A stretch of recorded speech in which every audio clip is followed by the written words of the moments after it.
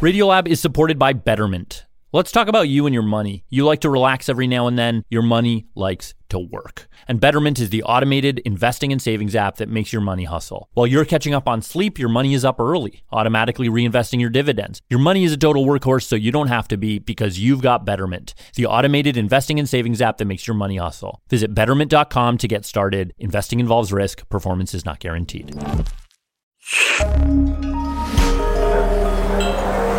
Listener supported. WNYC Studios. Oh, wait, you're listening? Okay. All right. Okay. All right. You're Listening to Radiolab. Radio Lab. From WNYC. See? Yeah.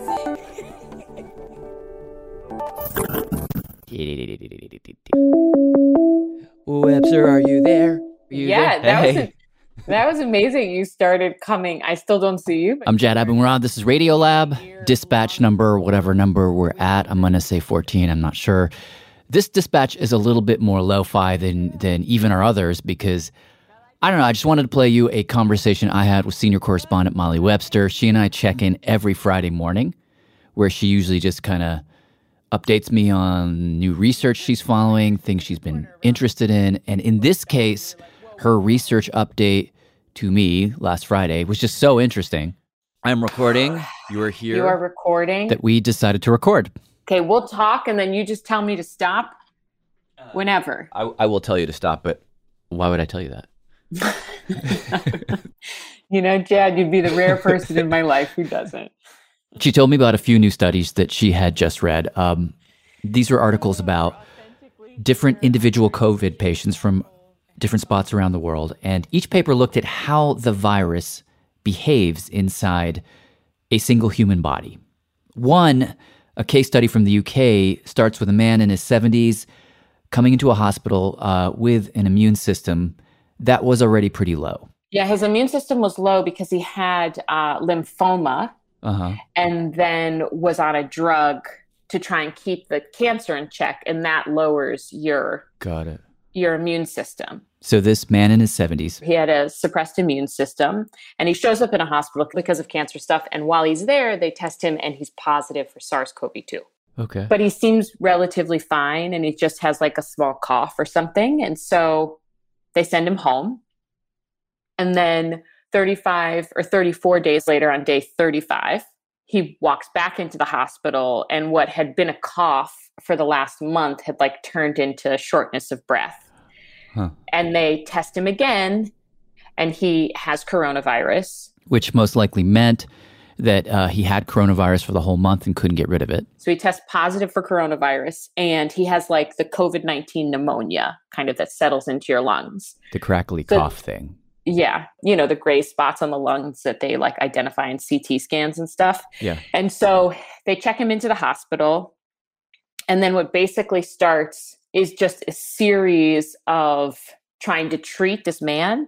At the same time, the UK is actually really good about taking samples and genetically sequencing them, as we all know, in a way that America is not doing right now. Yeah. And so over the course of his time in the hospital, and he does eventually end up dying on what they say is day 102. Oh, wow. Over the course of that time, they sequence his virus 23 times.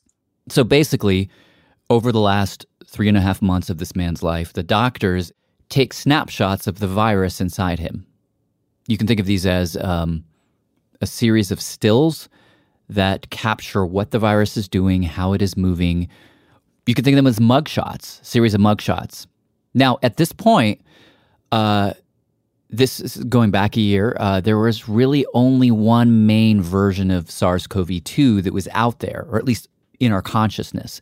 There weren't all of these variants from South Africa or Brazil. Or the New York City variant. There's a new one? Yeah. The New York City one is new, and now there's a new Oregon variant. Oh, snap. None of that was on our radar yet. We were just focused on the original. The original, like what I call like OG SARS-CoV-2. That was the perp that the doctors expected to see on all those mugshots. And they did see it on day one. But then when he went away and came back 34-ish days later, and proceeded to get sicker and sicker in the hospital. They sequenced again. And this time, they saw something different. Instead of just one COVID virus inside him, they saw pop up like little subpopulations. They saw a whole bunch of different kinds. With enough variation that they look different. Huh. What they noticed is like, oh, there's still the dominant like OG SARS-CoV-2 genetic sequence all over this body. Okay. But there's like really small, quiet, like subpopulations that are hanging around. And at the time, they were like, whoa, there's all these like variations. Whoa, has this person been infected by like 6 different types of this virus? And they all happen to get into this person at the same time. Oh, like he somehow managed to have 6 different encounters with 6 different coronaviruses? Or like day 1, he had a case and then it cleared. Yeah. And then maybe he got it again. And then again and again and again. So the doctors at that point have a new thought. Maybe this isn't the same infection that he's had the whole time. Maybe these are separate viruses, entirely separate. But then they realized, no, this is one strain that got in and just keeps changing. In other words, what the researchers came to understand, and they weren't trying to study this, they were simply trying to save the man's life, is that these subpopulations were one virus rapidly mutating, trying out new forms inside a human body. That when you have a human body that has a compromised immune system, the COVID virus will just rapidly experiment. That the immune suppressed body is like a playground of sorts because like nothing actually shuts the virus down and it can replicate uninhibited. This one researcher said that at any point in time when you're like infected with coronavirus, you can have like at least 1 billion copies of the virus inside of you. 1 billion? So, 1 billion. And so that God. means that every time it replicates, it has a chance to like mutate, substitute, delete one little nucleotide.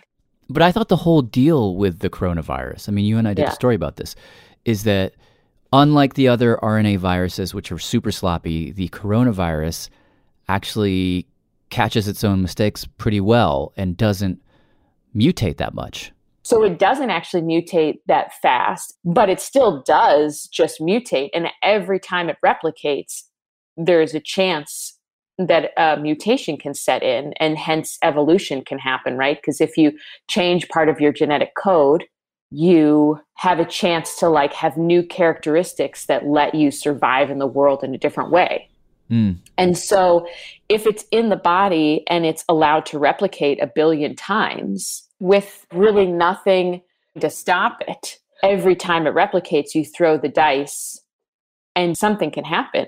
So getting back to this guy, the researchers noticed that he's got all of these different subpopulations of SARS-CoV-2 viruses, different kinds inside of him. But most of the new variants, they're not really doing much. They don't have much dominance. Like if you actually look at the numbers, I think it's something like, I may be making this up, but I don't think I am, but it's something like the original genetic virus is almost at 100% dominance. And every other little subpopulation is like less than 2%. But then she says the doctors start to give this guy treatments. So he gets to the hospital day 35. Day 41, they do a round of remdesivir. That's one of the few drug treatments available against the virus. Day 54, they do another round of remdesivir. And then on day 63, they give him convalescent plasma from a donor. And this is like the blood you take from the body of a person who has successfully fought off COVID-2. And you put it in a person who's struggling to mount an antibody defense system to like take the virus down. The thought is, and this is also a story we've done, the antibodies in the survivor's blood will help you fight off the virus. So day 63, guy gets infusion of plasma. And then on day 65, they give him another batch of convalescent plasma. So they're like giving treatments. And then as they're giving treatments, they're taking samples and genetically sequencing them. And what they see is that by the time they check his samples in like the 80s, like day 82 or day 81, the different subtypes have like exploded. Really? And there are like very noticeable changes in the coronavirus inside his body. More on that after the break.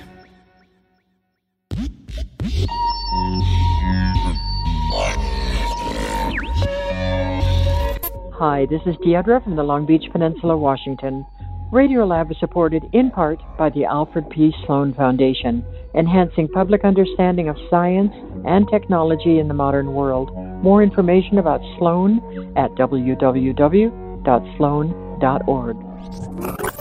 Science reporting on Radiolab is supported in part by Science Sandbox, a Simons Foundation initiative dedicated to engaging everyone with the process of science.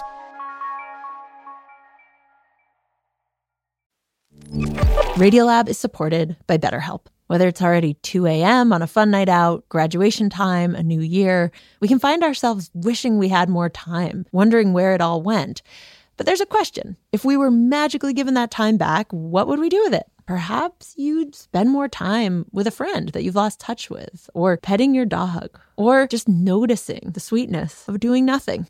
The best way to let those special things into your life is to know what's important to you so that you can make it a priority going forward. A therapist can guide you through the process of defining your values and understanding your priorities so you know what things you can spend your time on that will really fulfill you. BetterHelp offers convenient, affordable online therapy that comes to you. Start the process in minutes and switch therapists anytime. Learn how to make time for what makes you happy with BetterHelp. Visit BetterHelp.com/Radiolab today to get 10% off your first month. That's BetterHelp, HELP.com/Radiolab. WNYC Studios is supported by Zuckerman Spader. Through nearly 5 decades of taking on high-stakes legal matters, Zuckerman Spader is recognized nationally as a premier litigation and investigations firm. Their lawyers routinely represent individuals, organizations, and law firms in business disputes, government and internal investigations, and at trial. When the lawyer you choose matters most. Online at Zuckerman.com. Radiolab is supported by TurboTax. TurboTax experts make all your moves count, filing with 100% accuracy and getting your max refund guaranteed. So whether you started a podcast, side hustled your way to concert tickets, or sold Hollywood memorabilia, switch to TurboTax and make your moves count. See guarantee details at turbotax.com/guarantees. Experts only available with TurboTax Live. Radiolab is supported by Dana-Farber Cancer Institute. Life sustains itself by cell division. So does cancer. Breast cancer cells multiply faster because of CDK4/6 proteins. But what if we could block those proteins and stop runaway cell division? To that end, Dana-Farber laid the foundation for CDK4/6 inhibitors, drugs that are increasing the survival rate for many advanced breast cancers. Dana-Farber keeps finding new ways to outmaneuver cancer. Learn more at danafarber.org/everywhere.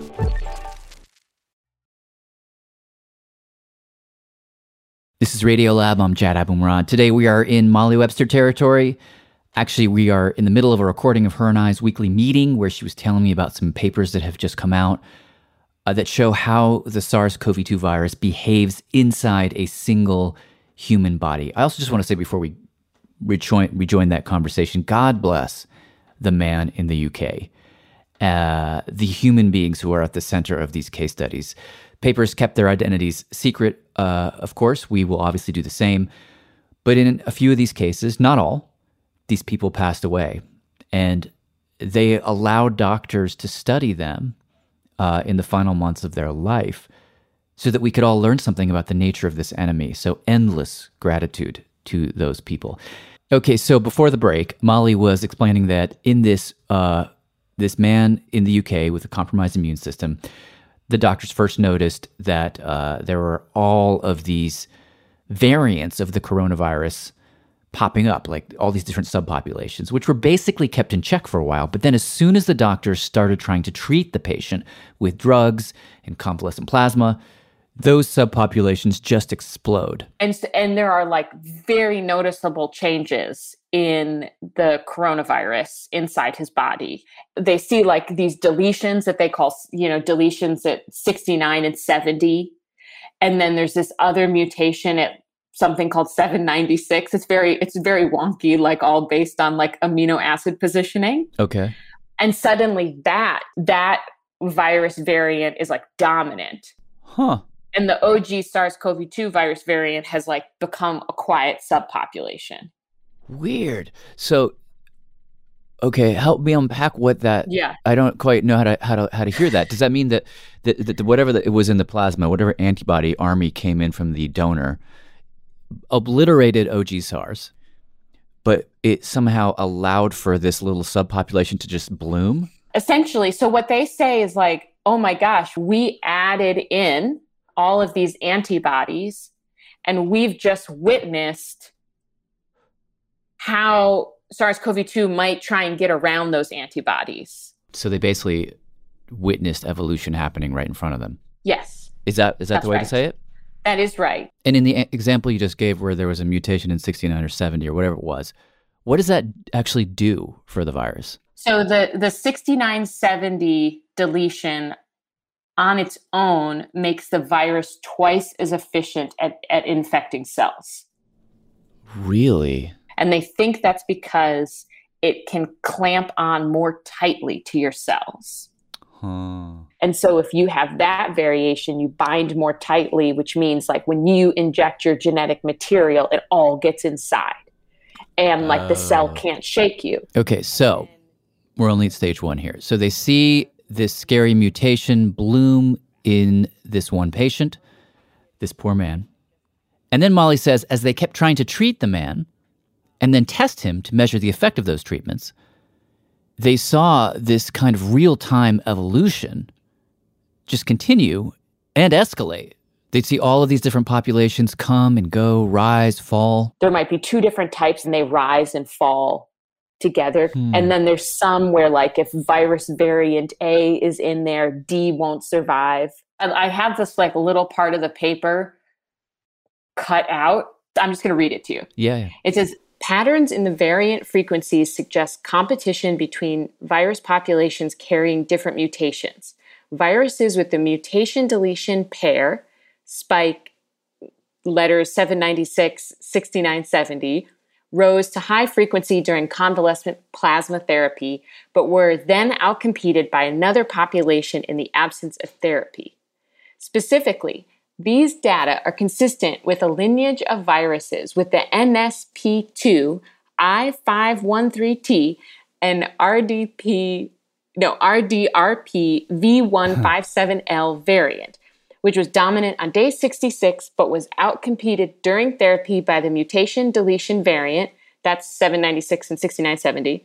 With the lapse in therapy, the original strain, which had acquired NSP15N1773S and the spike Y200HT240I, regained dominance, followed by the emergence of a separate population with the spike W64GP330S variant.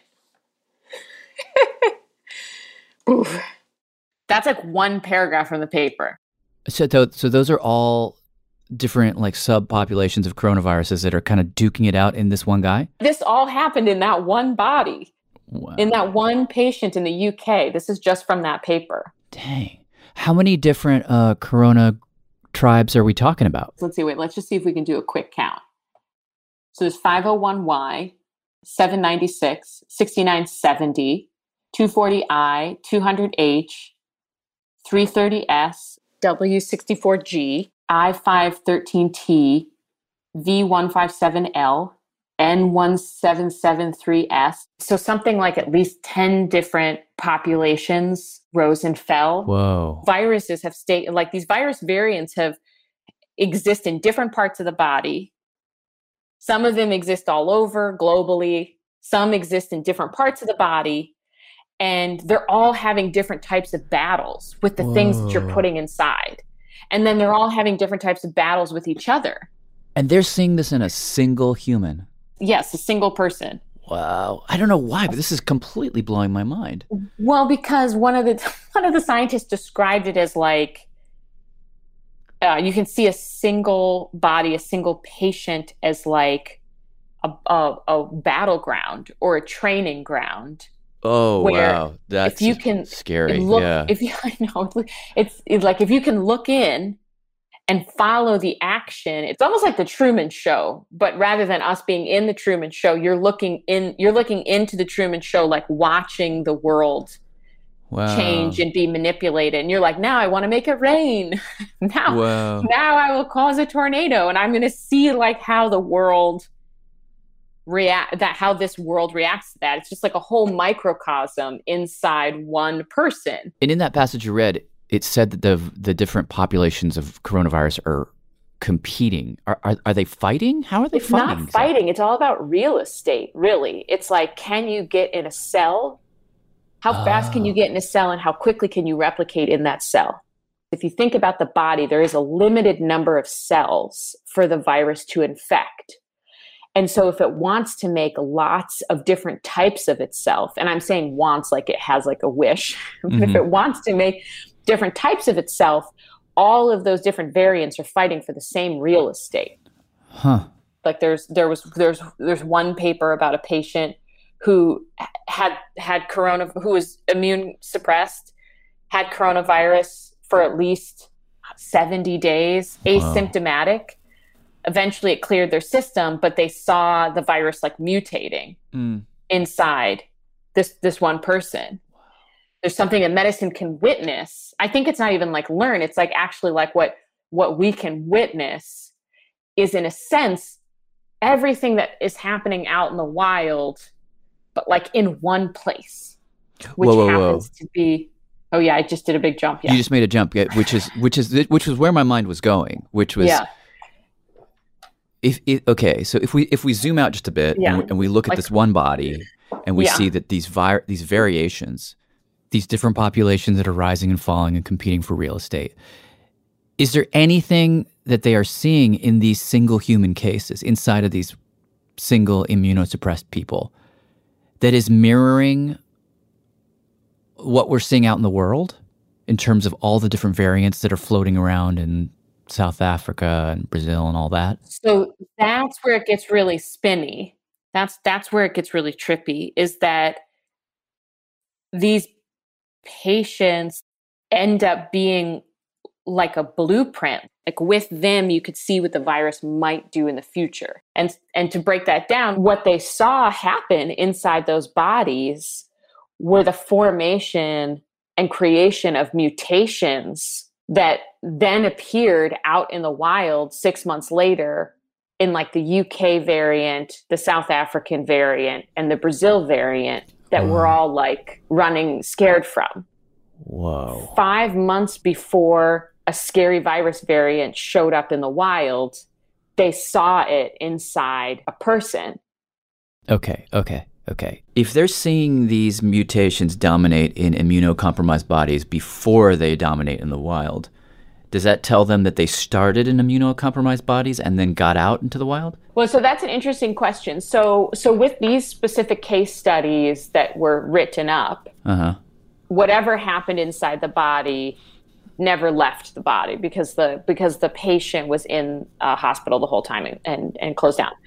The thought now is, based on 2 of these case studies and a few others that have come out, is that probably at least the UK variant, that B117, came out of an immunocompromised body.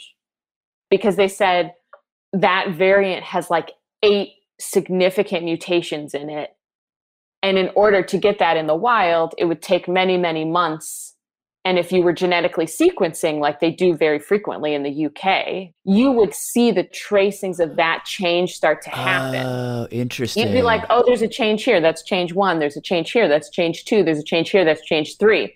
But everyone said one day they woke up and there was a new virus with like 8 significant changes, which makes them think that like that all happened in one hidden place and then like burst onto the scene. That's so funny because that was the experience of consuming the news. Was it like, oh, COVID-2? And then like I remember hearing that like it doesn't mutate that much. Okay, great. Whew. Yeah. Glad to hear that. And we've got these vaccines coming in. Yay. And then suddenly like literally on a Tuesday, everyone's like, oh, snap. There's a variant. We've got a new variant. And I'm like, wait, what? Where did that come from? Where did that come from? Well, scientists had the same reaction. And what they're saying is, in these like immune suppressed patients where you can witness the virus trying to adapt, and where you can like step by step see how it interacts with each treatment you give it, you can actually have a clue to like how the virus might change in the future. Because if that's bananas. That's so weird. It's like seeing the future. It is. Like this one guy called it a crystal ball. Another guy called it a harbinger of like what's to come in the virus. And that so like is so wild. Yeah, the idea is at some level the virus can change a lot of ways, but at another level it can only change so many ways. And so if you watch it mutate like 1 million, 2 million, 3 million, 4 million, 5 million times inside a person's body, and you see which variants dominate, there's like a pretty good chance that like, okay, if the virus ever rolled the dice out in the wild and it landed on this mutation would take hold and thrive. So it's very possible it's going to hit the same mutations in different places independently, and we might be able to see that in advance inside one person. Yes. Yeah, you know, it's what I'm struck by. Yeah. It's really it's interesting to hear this story right now. You know, because it's like from one moment to the next, it's really hard to know whether to feel optimistic or pessimistic, right? Right. You know, it's like. And kind of the story you're telling, and it's weird to like look outside and see like, oh, it's sunny, like spring is coming, like the vaccines are rolling out. We might actually get to go have dinner with friends again, and everybody's like in this kind of like, normal life is returning. What the story you're telling me is like, is it? The virus is crafty, but then maybe so are we. I don't know. It's weird to juxtapose what you're saying against that sense of like optimism that's out in the world, because what I'm hearing is that simultaneously this virus is figuring us out and we're figuring it out. Yeah. And maybe we're turning the corner, or maybe we're just in the first chapter of a very long story, you know? Yeah, like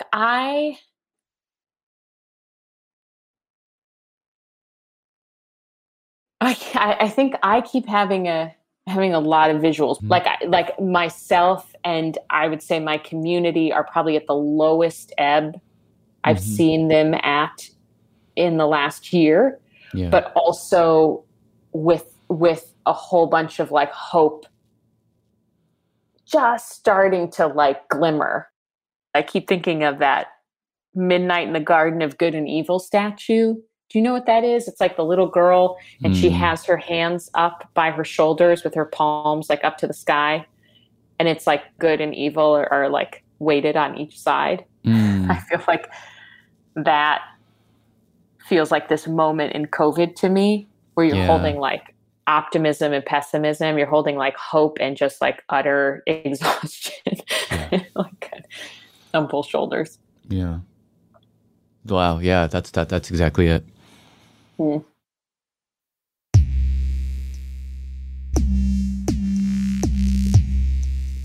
Senior correspondent Molly Webster.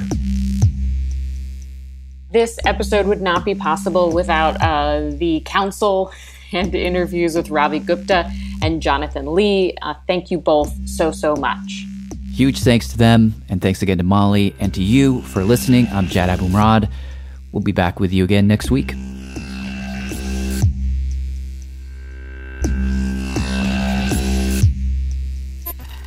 Hi, my name's Sophia Enberg. I'm calling from Bonn, Germany. Radiolab was created by Jad Abumrad and is edited by Soren Wheeler. Lulu Miller and Latif Nasser are our co-hosts. Susie Lechtenberg is our executive producer. Dylan Keefe is our director of sound design. Our staff includes Simon Adler, Jeremy Bloom, Becca Bressler, Rachel Cusick, David Gable, Matt Keelty, Annie McEwen, Sarah Kari, Ariane Wack, Pat Walters, and Molly Webster, with help from Shima Oliai, Sarah Sandbach, Johnny Mones, and Karen Young. Our fact-checkers are Diane Kelly and Emily Krieger.